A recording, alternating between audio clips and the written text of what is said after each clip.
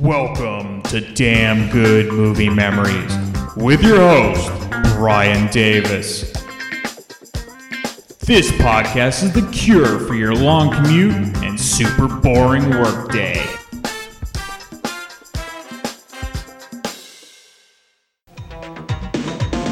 Meet the Andersons. Yes! They're all awaiting a big event. For your information, this is exactly what I ate when I was pregnant with all of you. But Les is excited about an even bigger event. Less than 48 hours away, the people at the Department of Motor Vehicles are going to be handing you your license. His reputation is riding on it. Do you think there's any chance we could get it Saturday night? Not a chance in hell, Dean. The date of a lifetime depends on it. Mercedes Lane. But it doesn't look good. You failed. He failed? Honey, what is wrong with you? Something. Is this the end for Les Anderson? I thought that we had a date tonight. An innocent girl. Harmless drive. What could possibly go wrong? See, license Whoa, to drive. hold on. You got to show him the rest. Oh? Oh, okay. Les knew that he could regret it. This is it. I'm up. He knew he might be sorry. Aren't you drinking rather heavily? This Mercedes has a dead battery. Okay, do your breathing. But he did it anyway. There's nothing to worry about.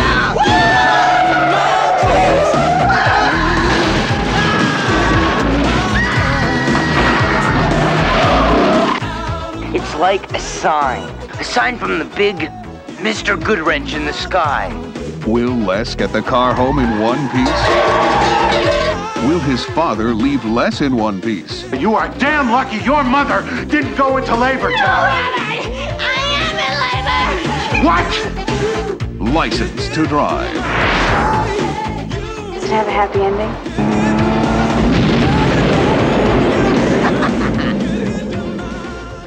Hey there, it's Brian Davis, and for this week's episode, we're going to talk about the movie License to Drive from 1988. The studio was 20th Century Fox. The release date was July 6, 1988.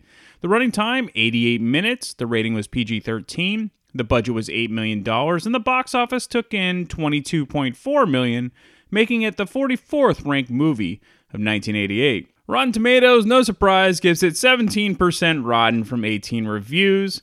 Surprisingly, Roger Ebert didn't give it a poor review. He gave it 2.5 out of 4 stars, and here's his review. Big city kids don't have to worry so much because they can always arrive by bus. But in the suburbs and small towns, one of the most excruciating agonies of adolescence is the experience of being dropped off by your parents at a party, especially while your friends are watching. Parents are an embarrassment when you are 15 because they offer documentary proof that you don't have your driver's license. License to Drive remembers feelings like that, and it brings back the whole complex of emotions about being 16 and taking your test. Nobody ever has to ask which test and getting your license. It begins with the daydreams of red Corvettes and then cuts to one of those cautionary driver ed films in which as little of a quarter of an inch of water can cause the dreaded phenomenon of hydroplaning as a car spins wildly out of control, its hapless occupants trapped inside. My driver's education teacher in high school was Oscar Adams, who survived thousands of harrowing rides with teenagers who hit the accelerator and not the brake at the approach of a cement truck. He taught us how to back up, do turnabouts, parallel park, stick shift, and perform all the other maneuvers that meant we were ready to be trusted behind the wheel. To this day, I cringe when friends commit feckless U-turns in the middle of intersections, breezily assuring me that everyone does it. Nobody taught by Oscar Adams would ever commit such a crime, and thousands now dead in traffic accidents would be grilling their weenies on the backyard grill if Oscar Adams had taught everyone how to drive. The first half of License to Drive, which is mostly concerned with taking the lessons and passing the tests and getting the license, is very funny. The second half, which is mostly an extended car chase scene in which a hapless teenager's grandfather's Cadillac is wrecked by a drunk, is much more predictable. I would like to state as a general theory the notion that physical humor involving automobiles has more or less been exhausted for our lifetime. But License to Drive is more than passable summer entertainment, especially when it identifies with the yearnings of its young heroes to get behind the wheel. The film stars Corey Haim, last seen in The Wonderful Lucas, as a kid whose twin sister passes the test with a perfect score while he agonizes over multiple choice questions. Okay, what would you do if you encountered a large pool of water? Step on the brakes, gently accelerate, hydroplane. Meanwhile, the most beautiful girl in school named Mercedes, who is Heather Graham, asks him out for Saturday night. What to do since he doesn't have a license? He borrows his grandfather's caddy in an immaculate 72 boat the length of a tennis court and crosses his fingers. The movie's funniest moments are provided by James Avery as a gruff driving instructor who balances a cup of coffee on the dashboard and tells Haim he had better not spill it, and Helen Hampt as the woman in charge of the license examinations. The scene where Haim takes his driving examination neatly recaptures the sheer terror of the experience through dozens of little details, minutely observed. There are also some nice moments with Haim's parents, Richard Mazer and Carol Kane, who try to juggle his passions about driving with the fact that mom is very pregnant. Up until the halfway mark of this movie, I was having a very good time. Then, somehow, it ran out of energy. The extended chase sequences in which the precious old Cadillac is systematically destroyed were versions of scenes I've seen countless times before. The stunts, including a car that races backwards and hurls through the air, are no more funny or interesting in License to Drive than in any other would-be comedies about the mistreatment of automobiles. Somehow, Hollywood must have it fixed in its mind that a comedy must end with a chase scene. Since chases are so rarely really funny, however, all they do is replace the freshness of invention with the predictability of arranged stunts. And that's his review. I absolutely adored License to Drive as a kid, and so at the time I was almost 10 years old, and a crazy teen comedy about a night of zaniness and learning how to drive was right up my alley, and I loved the chemistry between the Coreys, and while Roger Ebert was bored by the car chase scenes in the second half of the film, it was perfect for someone my age who hadn't been jaded or burnt out by the movie plot tropes that Ebert had seen countless times. And as an adult, I can totally understand why Ebert enjoyed the first half of the film and then rolled his eyes at the second part. That being said, I still get the same enjoyment out of License to Drive today as I did when I first saw it over 30 years ago. And I'm sure my mom remembered renting this on VHS often for my sister and I as kids. All right, let's get into the main cast. We have Corey Haim, who plays Les Anderson, and while Haim and Feldman will forever be tied together in 80s and 90s film history, this is the film that likely solidified that the movie bond would continue for the rest of their film careers. So their first movie was the really excellent teen vampire movie, The Lost Boys. That was the first one they started in. However, Haim already on his own had created quite the resume as a child actor. He appeared in Silver Bullet, which was a Stephen King movie. Murphy's Romance was a great underrated movie with James Garner and Sally Field, and really, as Ebert mentioned, the excellent Lucas. Sadly, he battled drug addiction for most of his adult life, and then he died in 2018 at the age of 38 due to complications from pneumonia. Corey Feldman plays Dean, and Feldman had about 6 years on Haim when it came to acting because he was making appearances on TV shows, but his first film was actually as the young voice of young Copper, who was the dog, and The Fox and the Hound, which was the animated Disney film. But Feldman's first big movie came in 1984 with Gremlins, and then he followed it up with 1985's Friday the 13th, A New Beginning, and then, of course, he went on to Goonies and Stand By Me, and then The Lost Boys. Carol Kane plays Mrs. Anderson, and Kane was already recognizable for her unique voice, and she is terrific as Corey Haim's mom, whose character is ready to give birth at any moment during the film. Kane's film career started in the early 1970s, and she appeared in films like Carnal Knowledge with Art Garfunkel and Jack Nicholson. She was in Dog Day Afternoon, Annie Hall, The Muppet Movie, Jumpin' Jack Flash, Ishtar, well, you can forget that one, and The Princess Bride. Though she is probably best known as Simca, which was Latka's wife, of course Andy Kaufman, in the hit TV series Taxi. Richard Mazer plays Mr. Anderson, and Mazer has some of the funniest and most memorable scenes in License to Drive, and he really plays this character perfectly. We'll get more into that later. But as for his career up to this film, Mazer, like Kane, began acting in the 1970s. He had a reoccurring role in the TV series Rhoda as Nick Lobo, and also on the show One Day at a Time as David Kane. But his film break came in the 1982 remake of The Thing from John Carpenter. Then the next year, he had a memorable role as the college recruiter in Risky Business with Tom Cruise. Heather Graham plays Mercedes Lane, and this film is notable for Graham because it was her first movie that she had ever been in. She had never acted before. She was only 17 at the time. Her dad would be on set, and he was actually an FBI agent, so he didn't want to mess with Heather Graham. Graham, of anyone in this film, would arguably become the biggest star, and definitely the longest career of any of the actors in the film, notwithstanding Richard Mazer and Carol Kane. The director was Greg Beeman, and this was Beeman's directorial debut for a full-length film. He would pretty much stick with being a TV show director for the rest of his career. He directed episodes for shows like The Wonder Years, Nash Bridges, Jag, Heroes, and Smallville. The screenwriter was Neil Tolkien, and like Beeman, this would be his film debut, and he really wouldn't write many more films, though he did write 1995's Jury Duty with Pauly Shore. I saw that in the theater. He is currently part of the writing staff for the revamped Magnum P.I. All right, let's get into some quick notes about the making of the films. So the idea for the script came from a failed article that Neil Tolkien pitched to National Lampoon magazine about a kid who lies to his girlfriend about getting his license. Corey Haim was actually the reason this film was even greenlit. They already had Corey Feldman on board prior to getting Haim. And a cool thing about this movie is that there were actually teenagers playing teenagers. Haim, Feldman, and Graham were really teenagers instead of, like having, 20-year-olds playing teens. All right, let's just get right into the film. So the movie credits are in typical 80s fashion. There's funny graphics about driving, while a cover of the Beatles classic Drive My Car plays, but unfortunately, it's an 80s version by the band The Breakfast Club. Even the director Greg Beeman wasn't thrilled about this version of the song. But 20th Century Fox thought the band were going to be great, and then nobody heard from them again. The movie opens with a crazy dream sequence, though the viewer is unaware of this at first. So Les, who is Corey Haim, is trapped on a school bus driven by his driver's ed teacher. All of the students are chained to their seats. So Les notices the girl of his dreams, Mercedes Lane. Well, of course, that's Heather Graham. She's sitting in a Ferrari at a stop sign. So Les breaks from his chains, and I should be playing Dokken right now. Some people will get that joke. And then he leaps from the back window and crashes through it and runs towards Mercedes, and then he hops into the red Ferrari, sort of Magnum P.I. style. This causes a ridiculous car chase scene where the school bus is trying to run down the Ferrari. Suddenly, during the chase, a voiceover from a stereotypical driver's ed film starts to play, and the viewer starts to realize that this might be a fantasy sequence. So we then see Les asleep in class while an old school reel-to-reel film plays, and I'm old enough to remember these.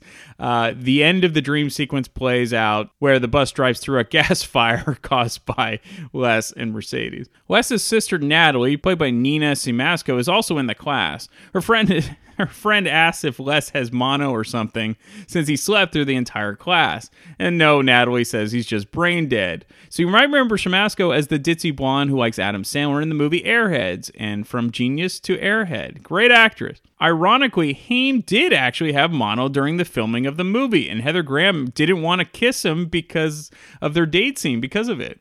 The teacher is not amused by Les's sleeping through class. He says something like, "It's punks like you that end up getting scraped off the road at 4 a.m.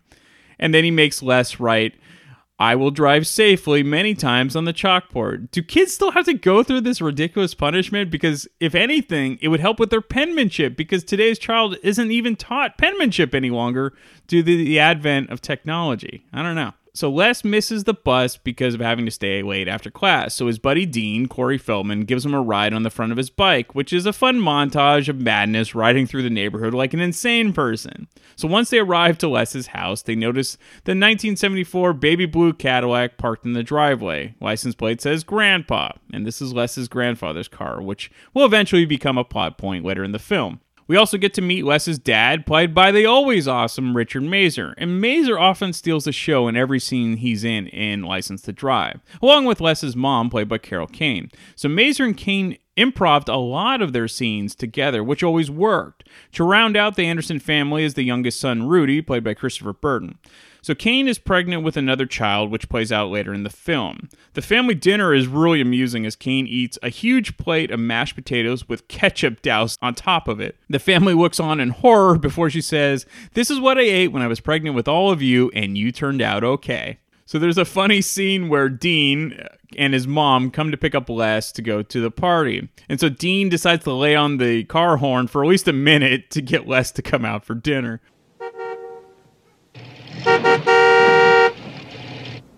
All right, Matt here. Hey, buddy. Down.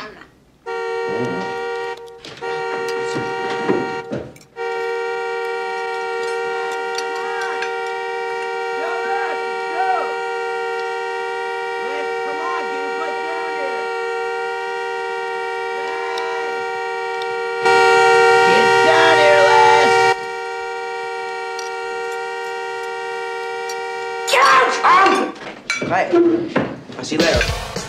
Later, after getting dropped off by Dean's mom about a block away from the party, a group of older kids see the guys getting dropped off and yell, "Hey, dweebs, does your mommy hold your dick when you piss?" And then they peel away with a, typical woo! I always used to crack up as a kid for this scene. I still laugh today, to be honest. I love the 80s. Drive safely. Hey, dweebs! Does mommy hold your dick when you piss? So Les and Dean's even dorkier friend Charles gets dropped off by his mom in front of the party, and Les and Dean try to avoid him, but to no avail. So in a typical 80s plot point, Les, of course, is in love with Mercedes, but she has no idea he even exists. Until, that is, during the party, her older boyfriend decides he doesn't want to be at a party with, quote, children, which pisses Mercedes off. She says to forget about their next date because she already has plans with another guy. And of course he asks, well, what other guy? And Les just happens to be sitting right next to the argument when Mercedes points to Les. There's nothing new here, but it works, right? This, of course, leads Les to wonder if he's really going to go out with Mercedes or not. The next day, he decides to confirm if they're going out on a date. As he's about to ask her at the school bus stop, Les's dad hilariously drives up unexpectedly to give him a ride from school. So Les tries to ignore him and he follows, and it's hilarious as he tries to get his attention, which always made my sister and I laugh. Like, Les, it's me, Papa! Les, I have the answer. Why don't you just ask her to make sure? Look, I'd love to, Charles, but I can't talk to something I can't see, right? I mean, come on, guys. Last night was the closest any of us have ever been to her. Well, you're in luck, lover boy, because she's sitting down right over there.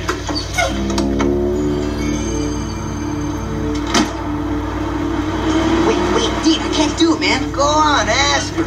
If you're lucky, she'll bite.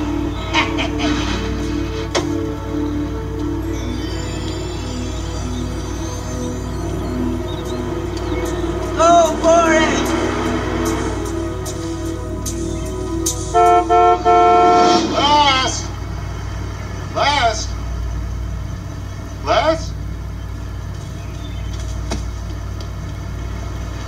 Les, it's me, Papa! Les, wake up! Where are you going? So then, acting like a cool dad, Mr. Anderson decides to let Les drive. Dad, here comes the stop sign. Nice call. That's a good one. Why don't we make a right turn right here? What? Dad, I have to ask you for a favor, and you can say no. But I will never, ever ask you for another favor as long as I live. Les, you know that's a lie. Okay, see that girl over there walking? Dad, that is the girl of my dreams. Okay. Let's give her a cruise. Dad, shh. Look. She just asked me out last night, Dad. Yeah? Okay? Now, if I drove by her with you in the car with me, no offense, it just wouldn't work. You understand? Les, you're asking me to let you drive this car alone without a license? Are you crazy? Dad, I'm just gonna go up to her, circle around, maybe at the least say hello to her, and come right back to you. 2 minutes. Be careful, Dad. Sure. Thanks. Be careful. I will, I promise I will. I trust you. Thanks, Dad. Oh, and Dad. Yeah? Would you mind?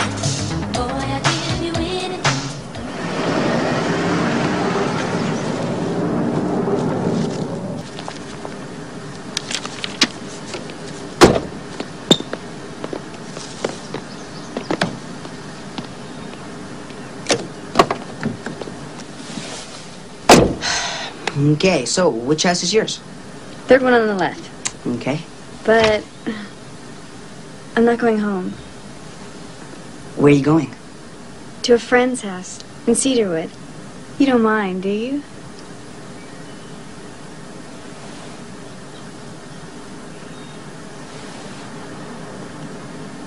Not at all.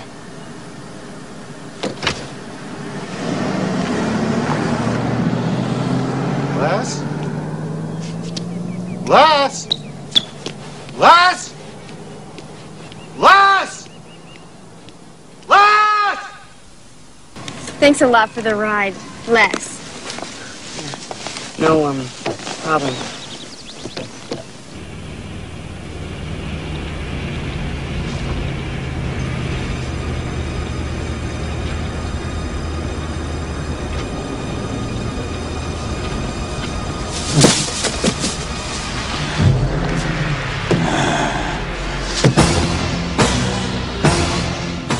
Another hilarious line, "Let's take her for a cruise!"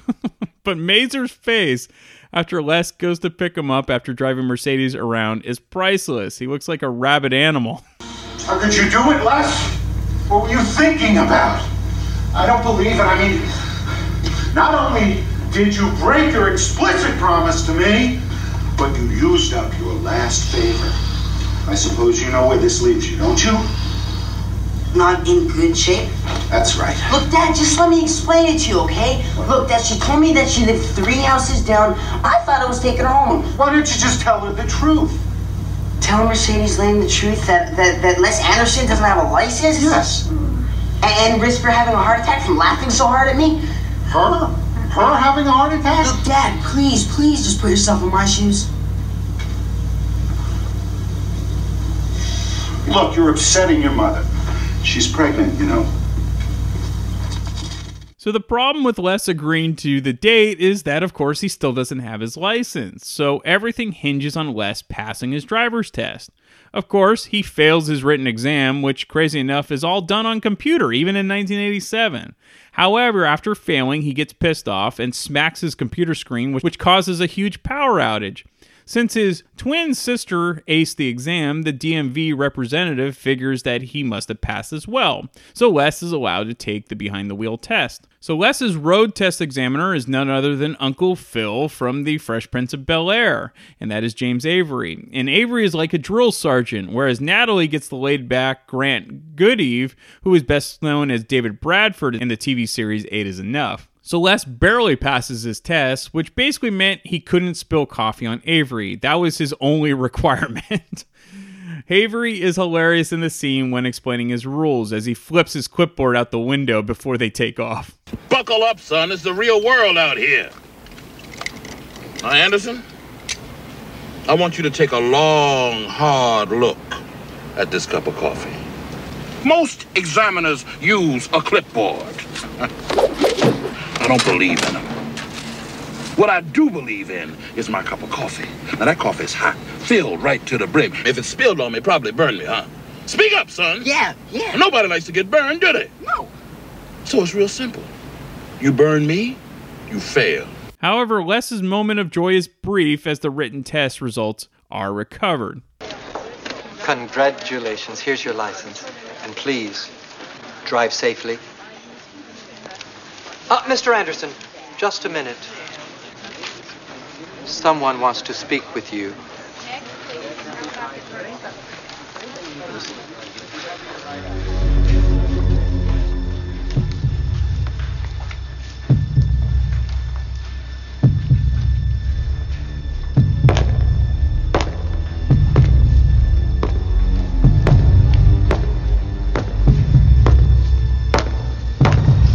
Well, Mr. Anderson, we were able to retrieve your test results from the computer.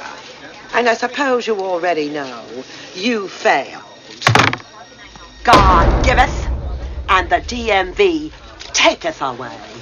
You mustn't fuck with the Department of Motor Vehicles, Mr. Anderson.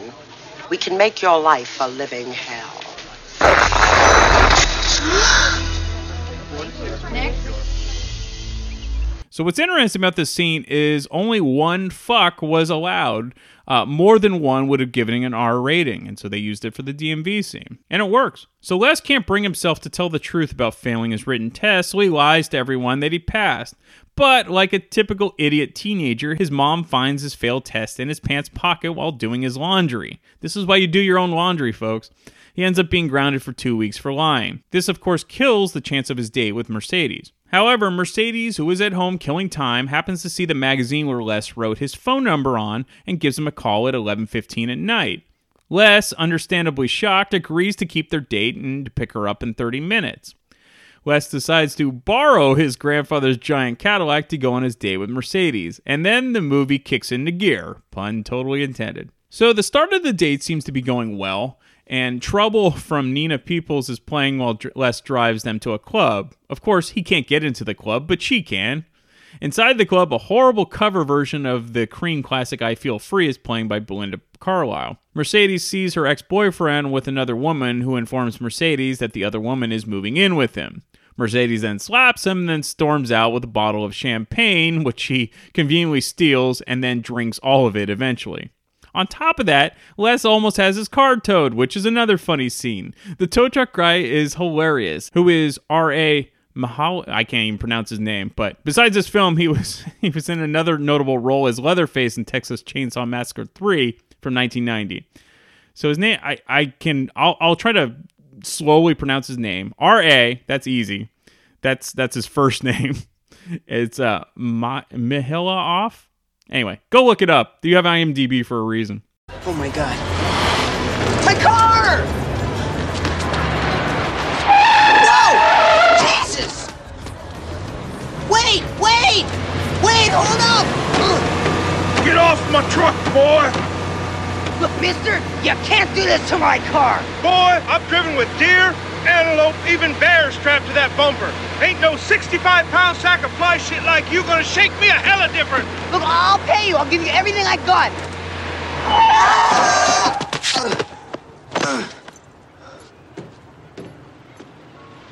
Just how much you talking about?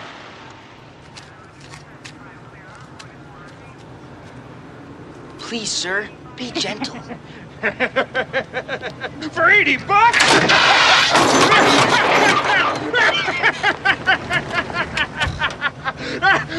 80 bucks.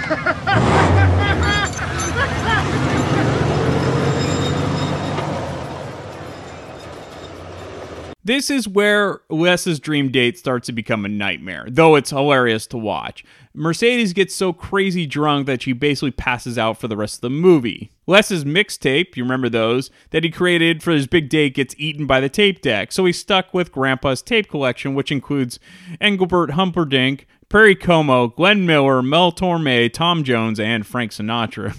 This actually leads to a fun soundtrack because Frank Sinatra is the only tape that ends up working for the rest of the night. Mercedes, before passing out, ends up denting the roof of the car when they end up parking at the makeout point and they decide to dance on top of the roof. Well, she decided. Mercedes then ends up passing out, so Les drives to Dean's house to get the car fixed, which meant that Dean and Charles get to tag along for Les's failed date.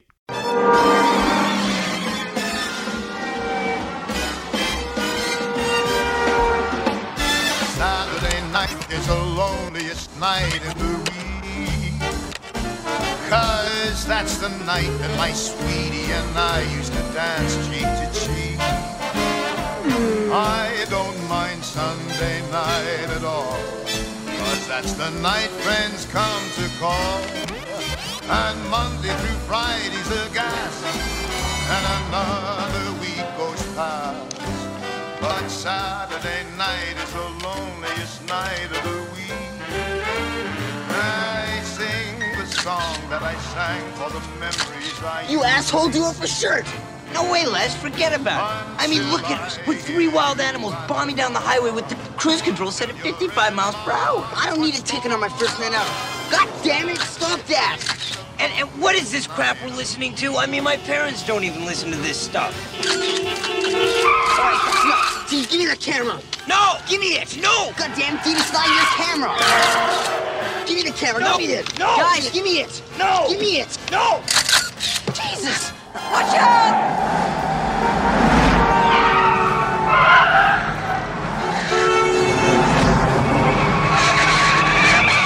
Oh, we're gonna die. Man, I told you this was gonna happen. Shit.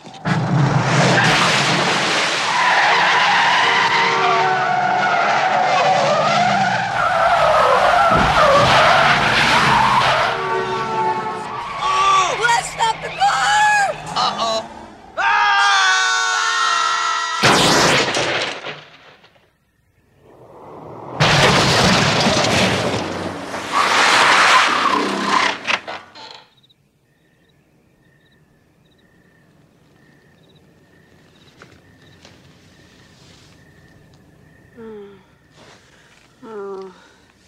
think I'm gonna throw up. Get out of the car, quick! Help! Help! Haim and Feldman really did work well together on film, and it's a shame that Haim couldn't get past his addictions and keep a successful career going. An ongoing plot point while Les is out on his date is that Mrs. Anderson wakes up constantly through the night thinking she's going into labor. And as it turns out, she's just hungry for terrible food combinations like sardines and pickle sandwiches. So going back to the boys, after almost totaling their car, they end up at a place called Shakey's Pizza. However, Dean wants the night to keep going, and like idiots, they decide to go to the top spot, which is a drive-in called Archie's. And because a passed-out Mercedes would cramp their style to pick up girls, he suggests they put her in the trunk, which they do. So once they get to Archie's, you get some interesting music. You get Crucial by New Edition, and then Waiting for the Big One from Femme Fatale, which Femme Fatale was a really underrated band, and Lorraine Lewis still has a fabulous voice.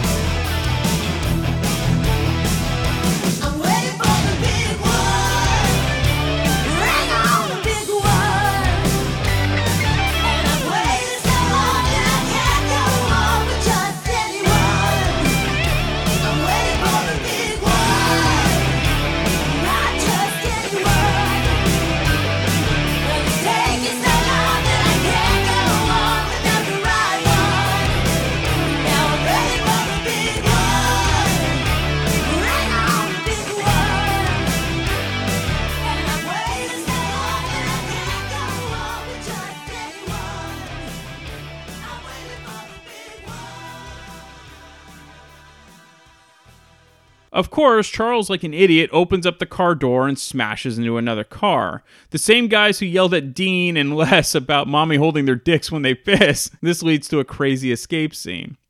There's another side story in which Les's sister Natalie is dragged to a protest by her annoying commie boyfriend. Ironically, it's the good sister that ends up getting arrested and in trouble while Les is having a crazy night, almost punishment-free. Next, then they get stopped at a checkpoint looking for drunk drivers. Of course, Les has to admit he doesn't have a license and explain why his date is in his trunk. The guys luck out as the cops let them go because they're called to a robbery in process.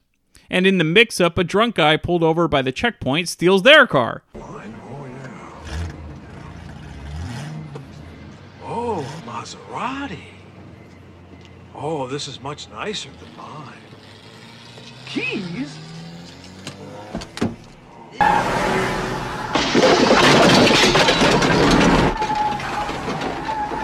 Back on top in June. Looks like I'm in for the night. I said that's life, but I Go. let it get me down. Wait.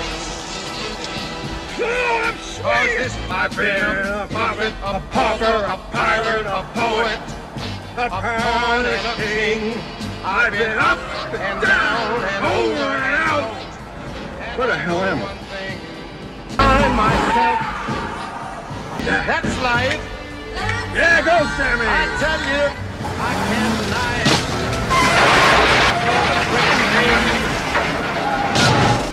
Each time I find myself laying on I just pick myself up and get back in the race. That's life.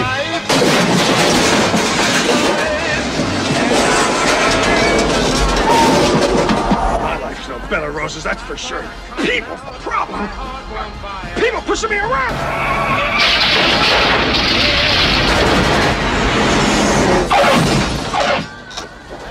Woo, what airline is this? The drunk ends up totaling the car to the horror of Les. The drunk guy is hilarious while he continues to drink while drive, along with singing to Frank Sinatra. After rescuing the car from the drunk guy, Les takes back the totaled Cadillac home. His dad wants to kill him, but then, of course, his mom goes into labor. And the only car available is the demolished Cadillac, which now only drives in reverse. So the reason that only the Cadillac's available is the other car was towed after Natalie was arrested. So Les is tasked with rushing his mom to the hospital in reverse only. Richard Mazer is priceless in this scene, like, where did you people learn how to drive? Les even makes his former test examiner spill his coffee while driving past him. You crazy? There isn't a car in sight. We're rushing your mother to the hospital, not to a bridge game. Come on, go through it. Go through it. What are you doing? Come on. Dad, I'm pushing the gas down. It ain't moving. I don't know. Sounds like the transmission. Try another gear. Come on. Mom? Try low. Don't worry. I'm just having a baby. What was that? Reverse works, Dad. Honey? Let him drive backwards. Let him drive sideways. I don't care. Just get me there. All right. But be careful.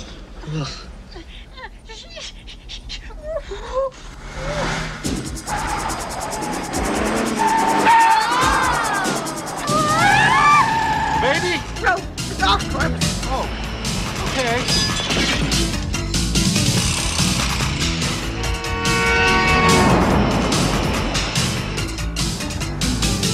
No, go right, no. Left, no, go right, no. What are you doing? Get off the sidewalk. Okay, that's it. I'm driving. Pull over. Look out! Hold it!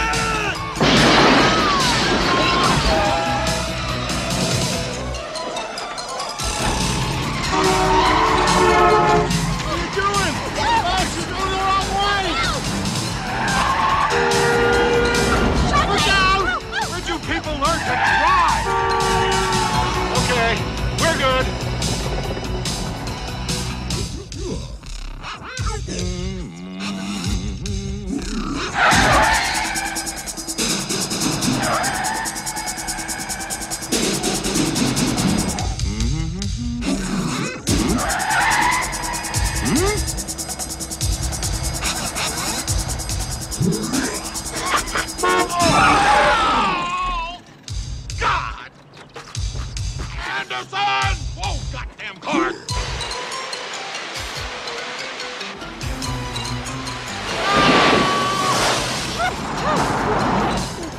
honey? I'm wet.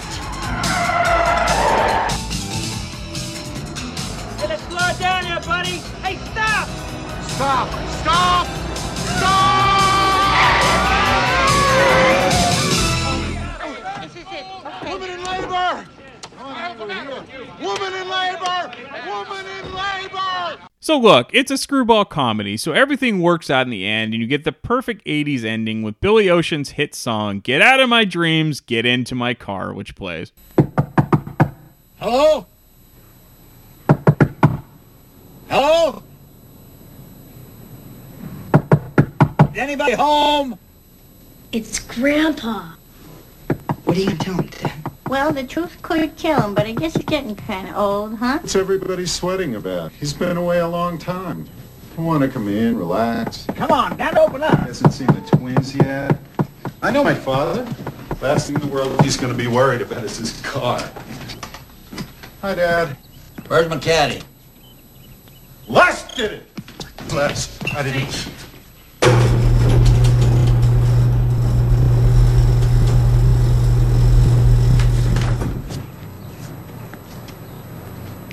What in the hell is that? Son of a bitch, what in the hell is that? It's your card. Yeah?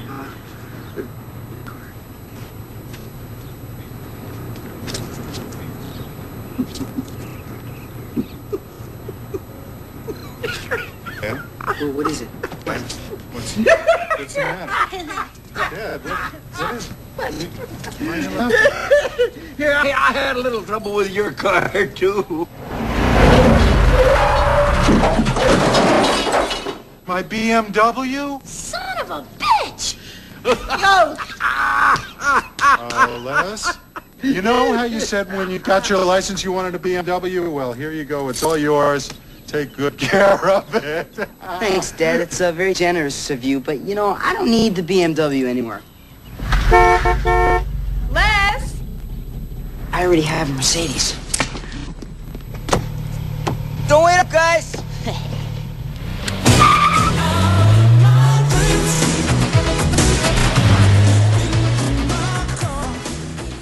If this movie was made today, I don't think it would be as funny. They probably couldn't get away with all the drinking scenes.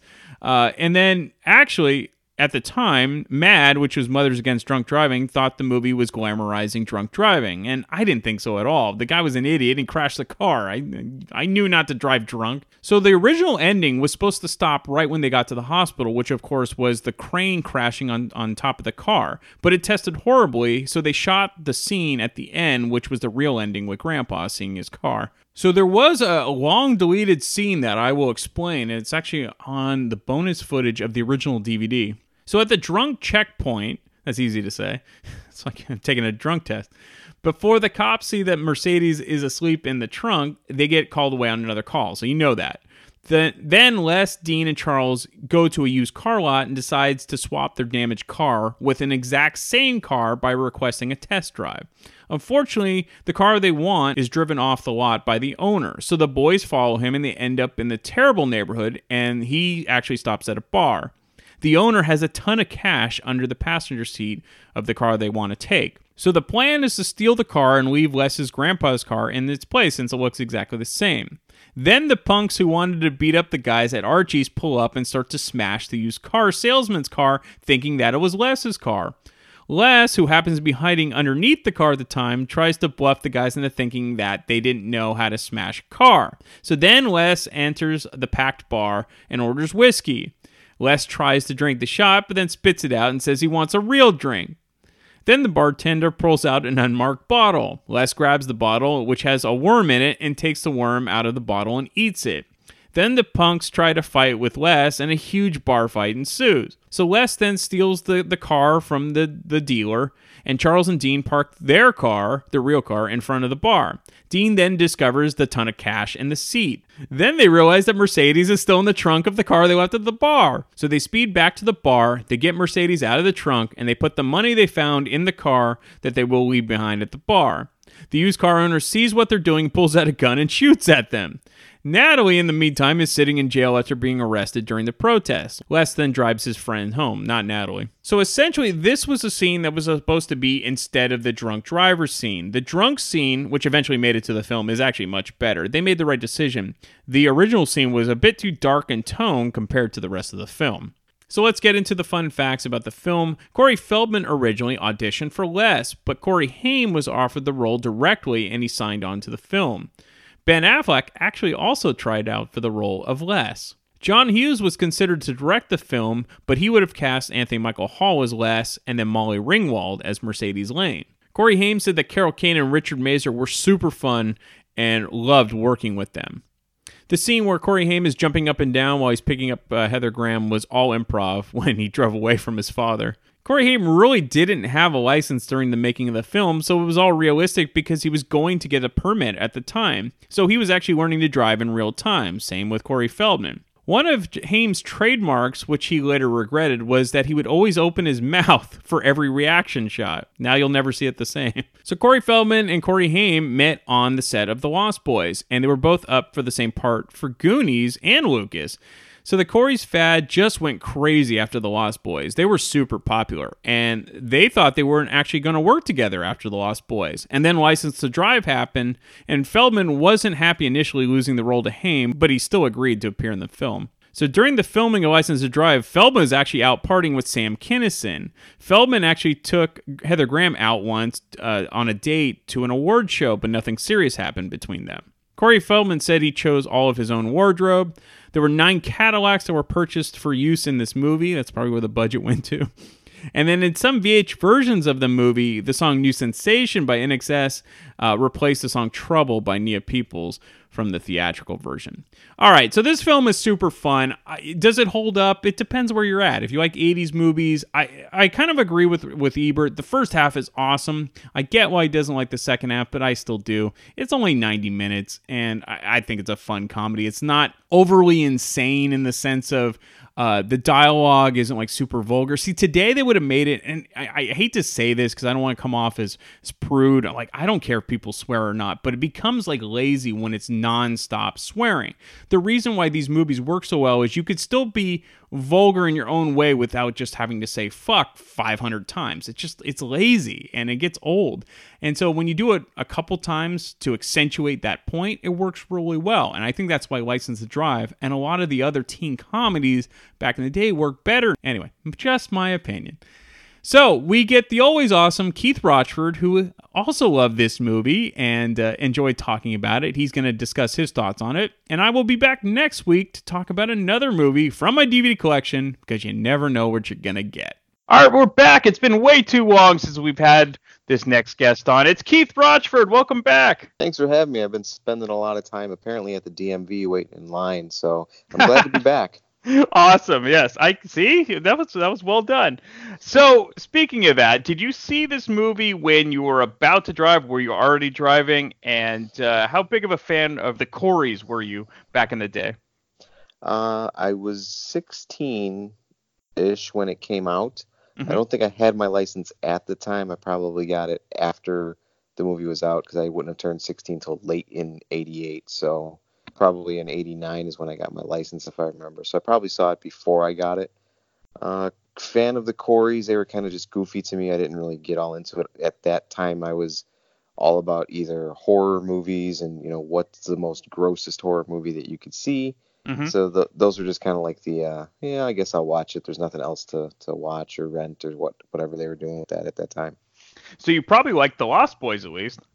I did like The Lost Boys. Yeah, I loved The Lost Boys. And again, horror movies were just the thing for me, that or like action movies.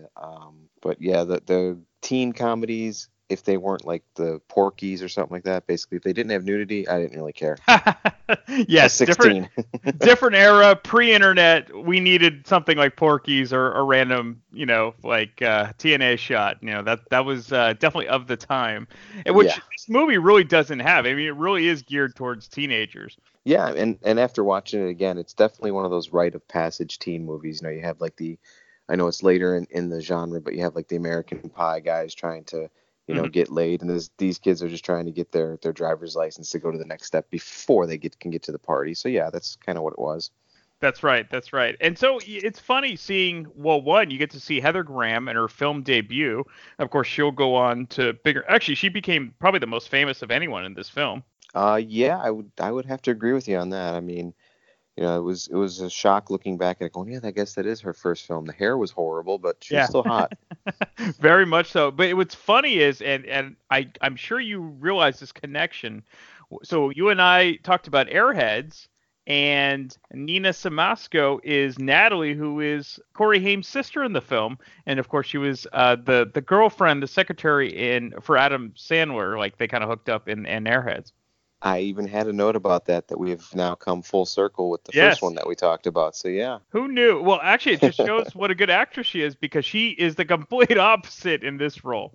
Yeah, I mean, she kind of played the sex pot secretary, or whatever, in Airheads. In this one, she's kind of like the sister with all the no nukes. The no nukes, and trying to, whatever happened that her boyfriend wanted to follow and go against and fight the oppression. That's what she was all about. Right, which is so funny. That's kind of a fun plot trope, because Les is the one going crazy and doesn't get arrested, but she does. Right, she gets arrested for a sit-in, and he's going through the entire city with different kinds of cars with no license and doesn't get arrested. So right. Yeah. And actually, he should have been arrested, but the cops had to go do something else at one point. Right, and then they had to swap cars.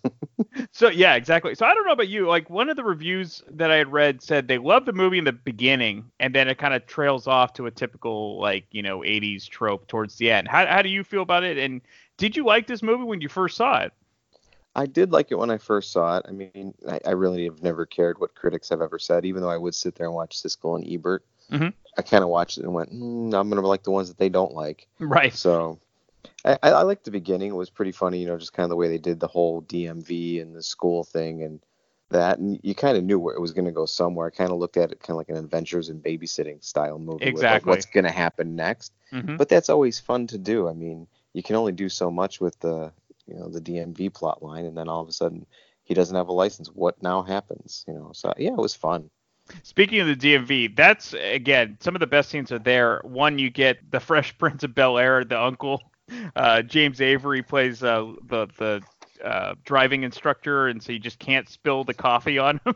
That's all he had to do. And I still think of that to this day. I'll look over on my right-hand side as I'm driving, like, can't spill the coffee type thought process on it.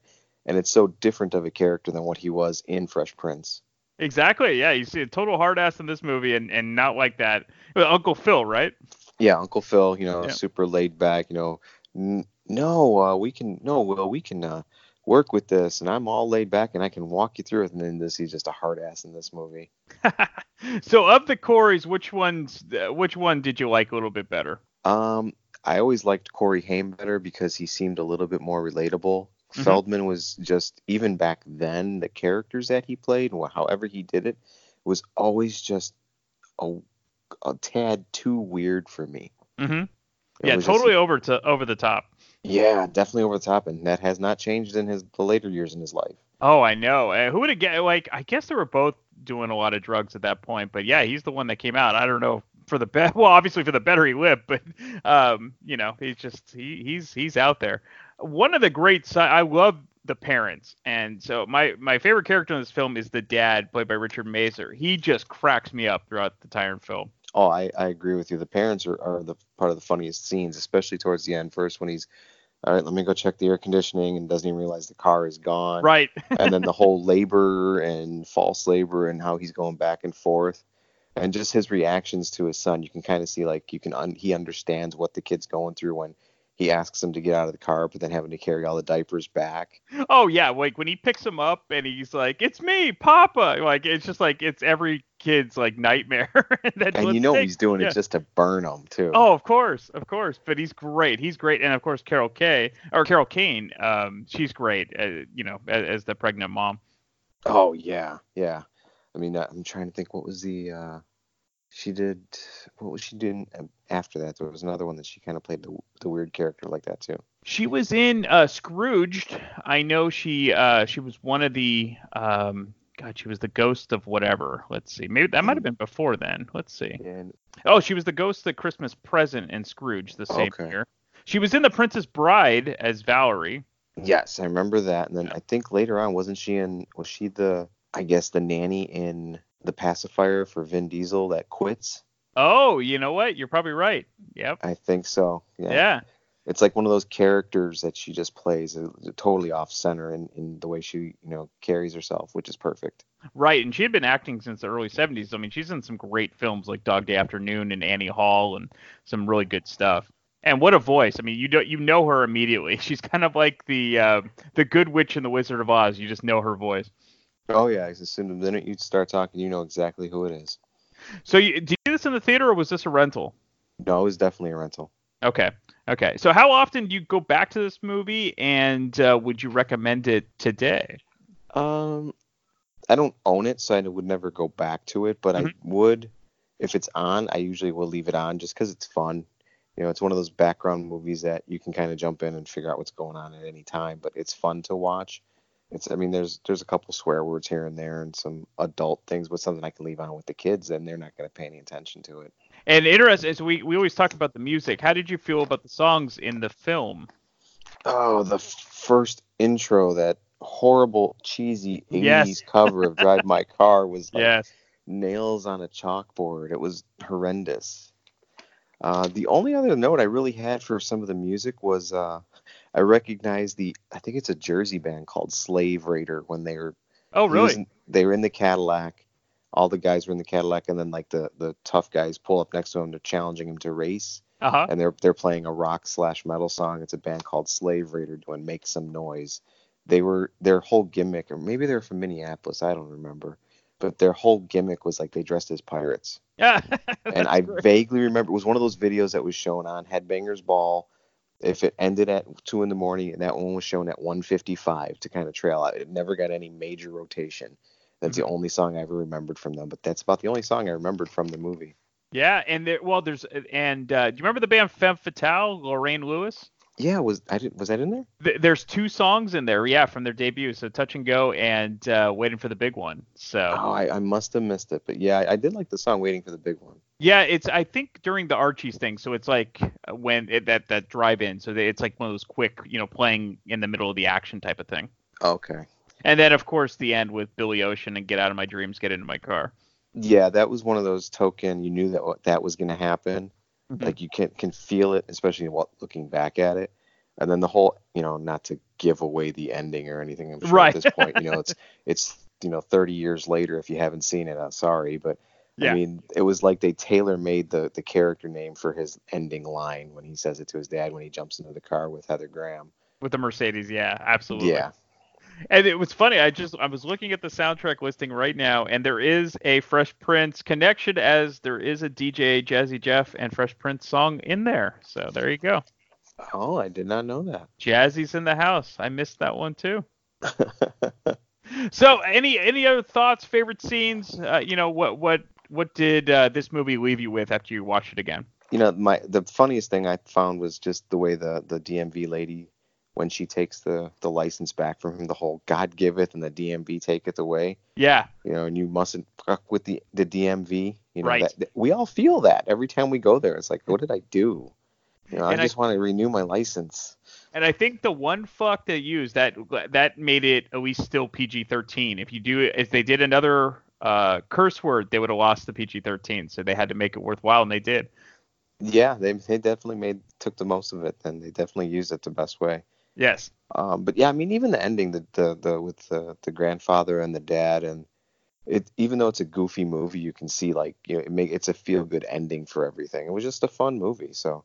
Yeah, totally. It was back in the day you'd rent movies like this with your buddies because it was just easy and mindless. Yeah, I mean, it was kind of like the group of Patrick Dempsey movies that he did when he was a teenager. Yeah, exactly. Was it Loverboy and Can't Buy Me Love? I kind of look at those all in the kind of same grouping, that they're just fun movies that you can throw on at any time. Totally, and to a lesser extent, Lucas with Corey Haim, even though it's a little bit more serious, but for the most part, it's a feel-good movie. Yeah, I would agree with that. Yeah. Well, thank you again. This has been awesome. Anytime. Thanks for having me. All right. Hey, this is Brian Davis, and you might know me from the Damn Good Movie Memories podcast. And now, get ready for the Bad Beat Show on ThatMetalStation.com from 11 p.m. to 1 a.m. Eastern every Wednesday night. I'm going to play some kick-ass hard rock inspired by the blues, because after all, the foundation of all things rock and metal is, of course, the blues. So join me every Wednesday night for the Bad Beat, because even when you lose, you still win. We are officially on Spotify now, so if you don't use iTunes, if you don't use the Podbean app, you can go to Spotify and get all of our past episodes. You can stream it on there, so if you're a Spotify user, you can go find Damn Good Movie...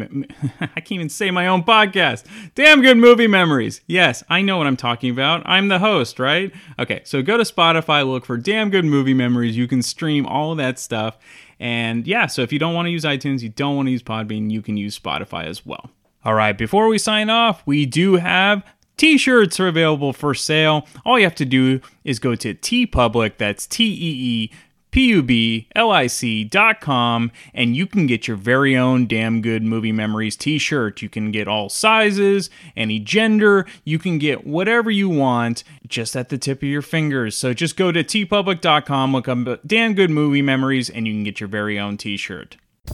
If you enjoy this podcast and are an iTunes user, please do the show a favor and head on over to the official iTunes page for Damn Good Movie Memories. Be sure to leave a rating and a review. This will allow the show to appear higher in the algorithm and spread the joy of this podcast to the masses. If you are not an iTunes user, you can still listen and subscribe on Podbean at damngoodmoviememories.podbean.com. Be sure to like us on Facebook under our Damn Good Movie Memories page. You can also listen to a limited number of episodes on YouTube. I hope you enjoyed this week's episode, and be sure to tune in next week for an all-new episode of Damn Good Movie Memories. I am Dr. Fuck. And I'm the Absol Alcoholic. And we are part of the Rock and Metal Combat Podcast.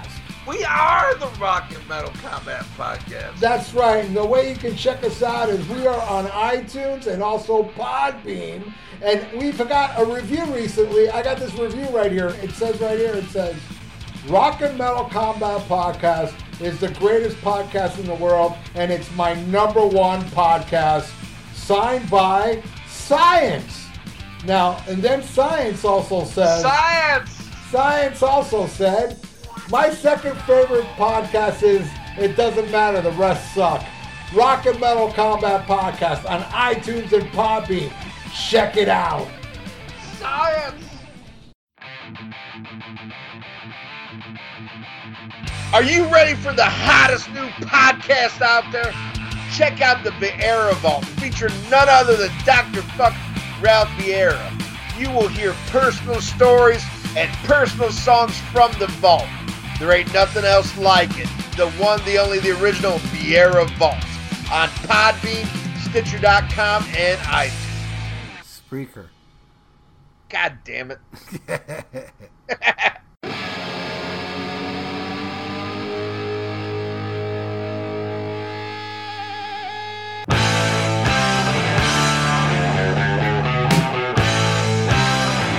Hey, this is Stephen Michael from the Growing Up Rock podcast. If you're like me and my co-host Sonny Hollywood Pooney, you grew up loving hard rock and metal music. Check out our podcast where we talk to bands and artists that help create the soundtrack to our lives, along with playing some killer new and old deep tracks of kick-ass guitar-driven rock and roll. Find us wherever you find your podcast to listen to. That's the Growing Up Rock Podcast, GrowinUprock. And feel free to hit us up at Facebook, Twitter, and Instagram at Growing Up Rock. So sit back and crank it up.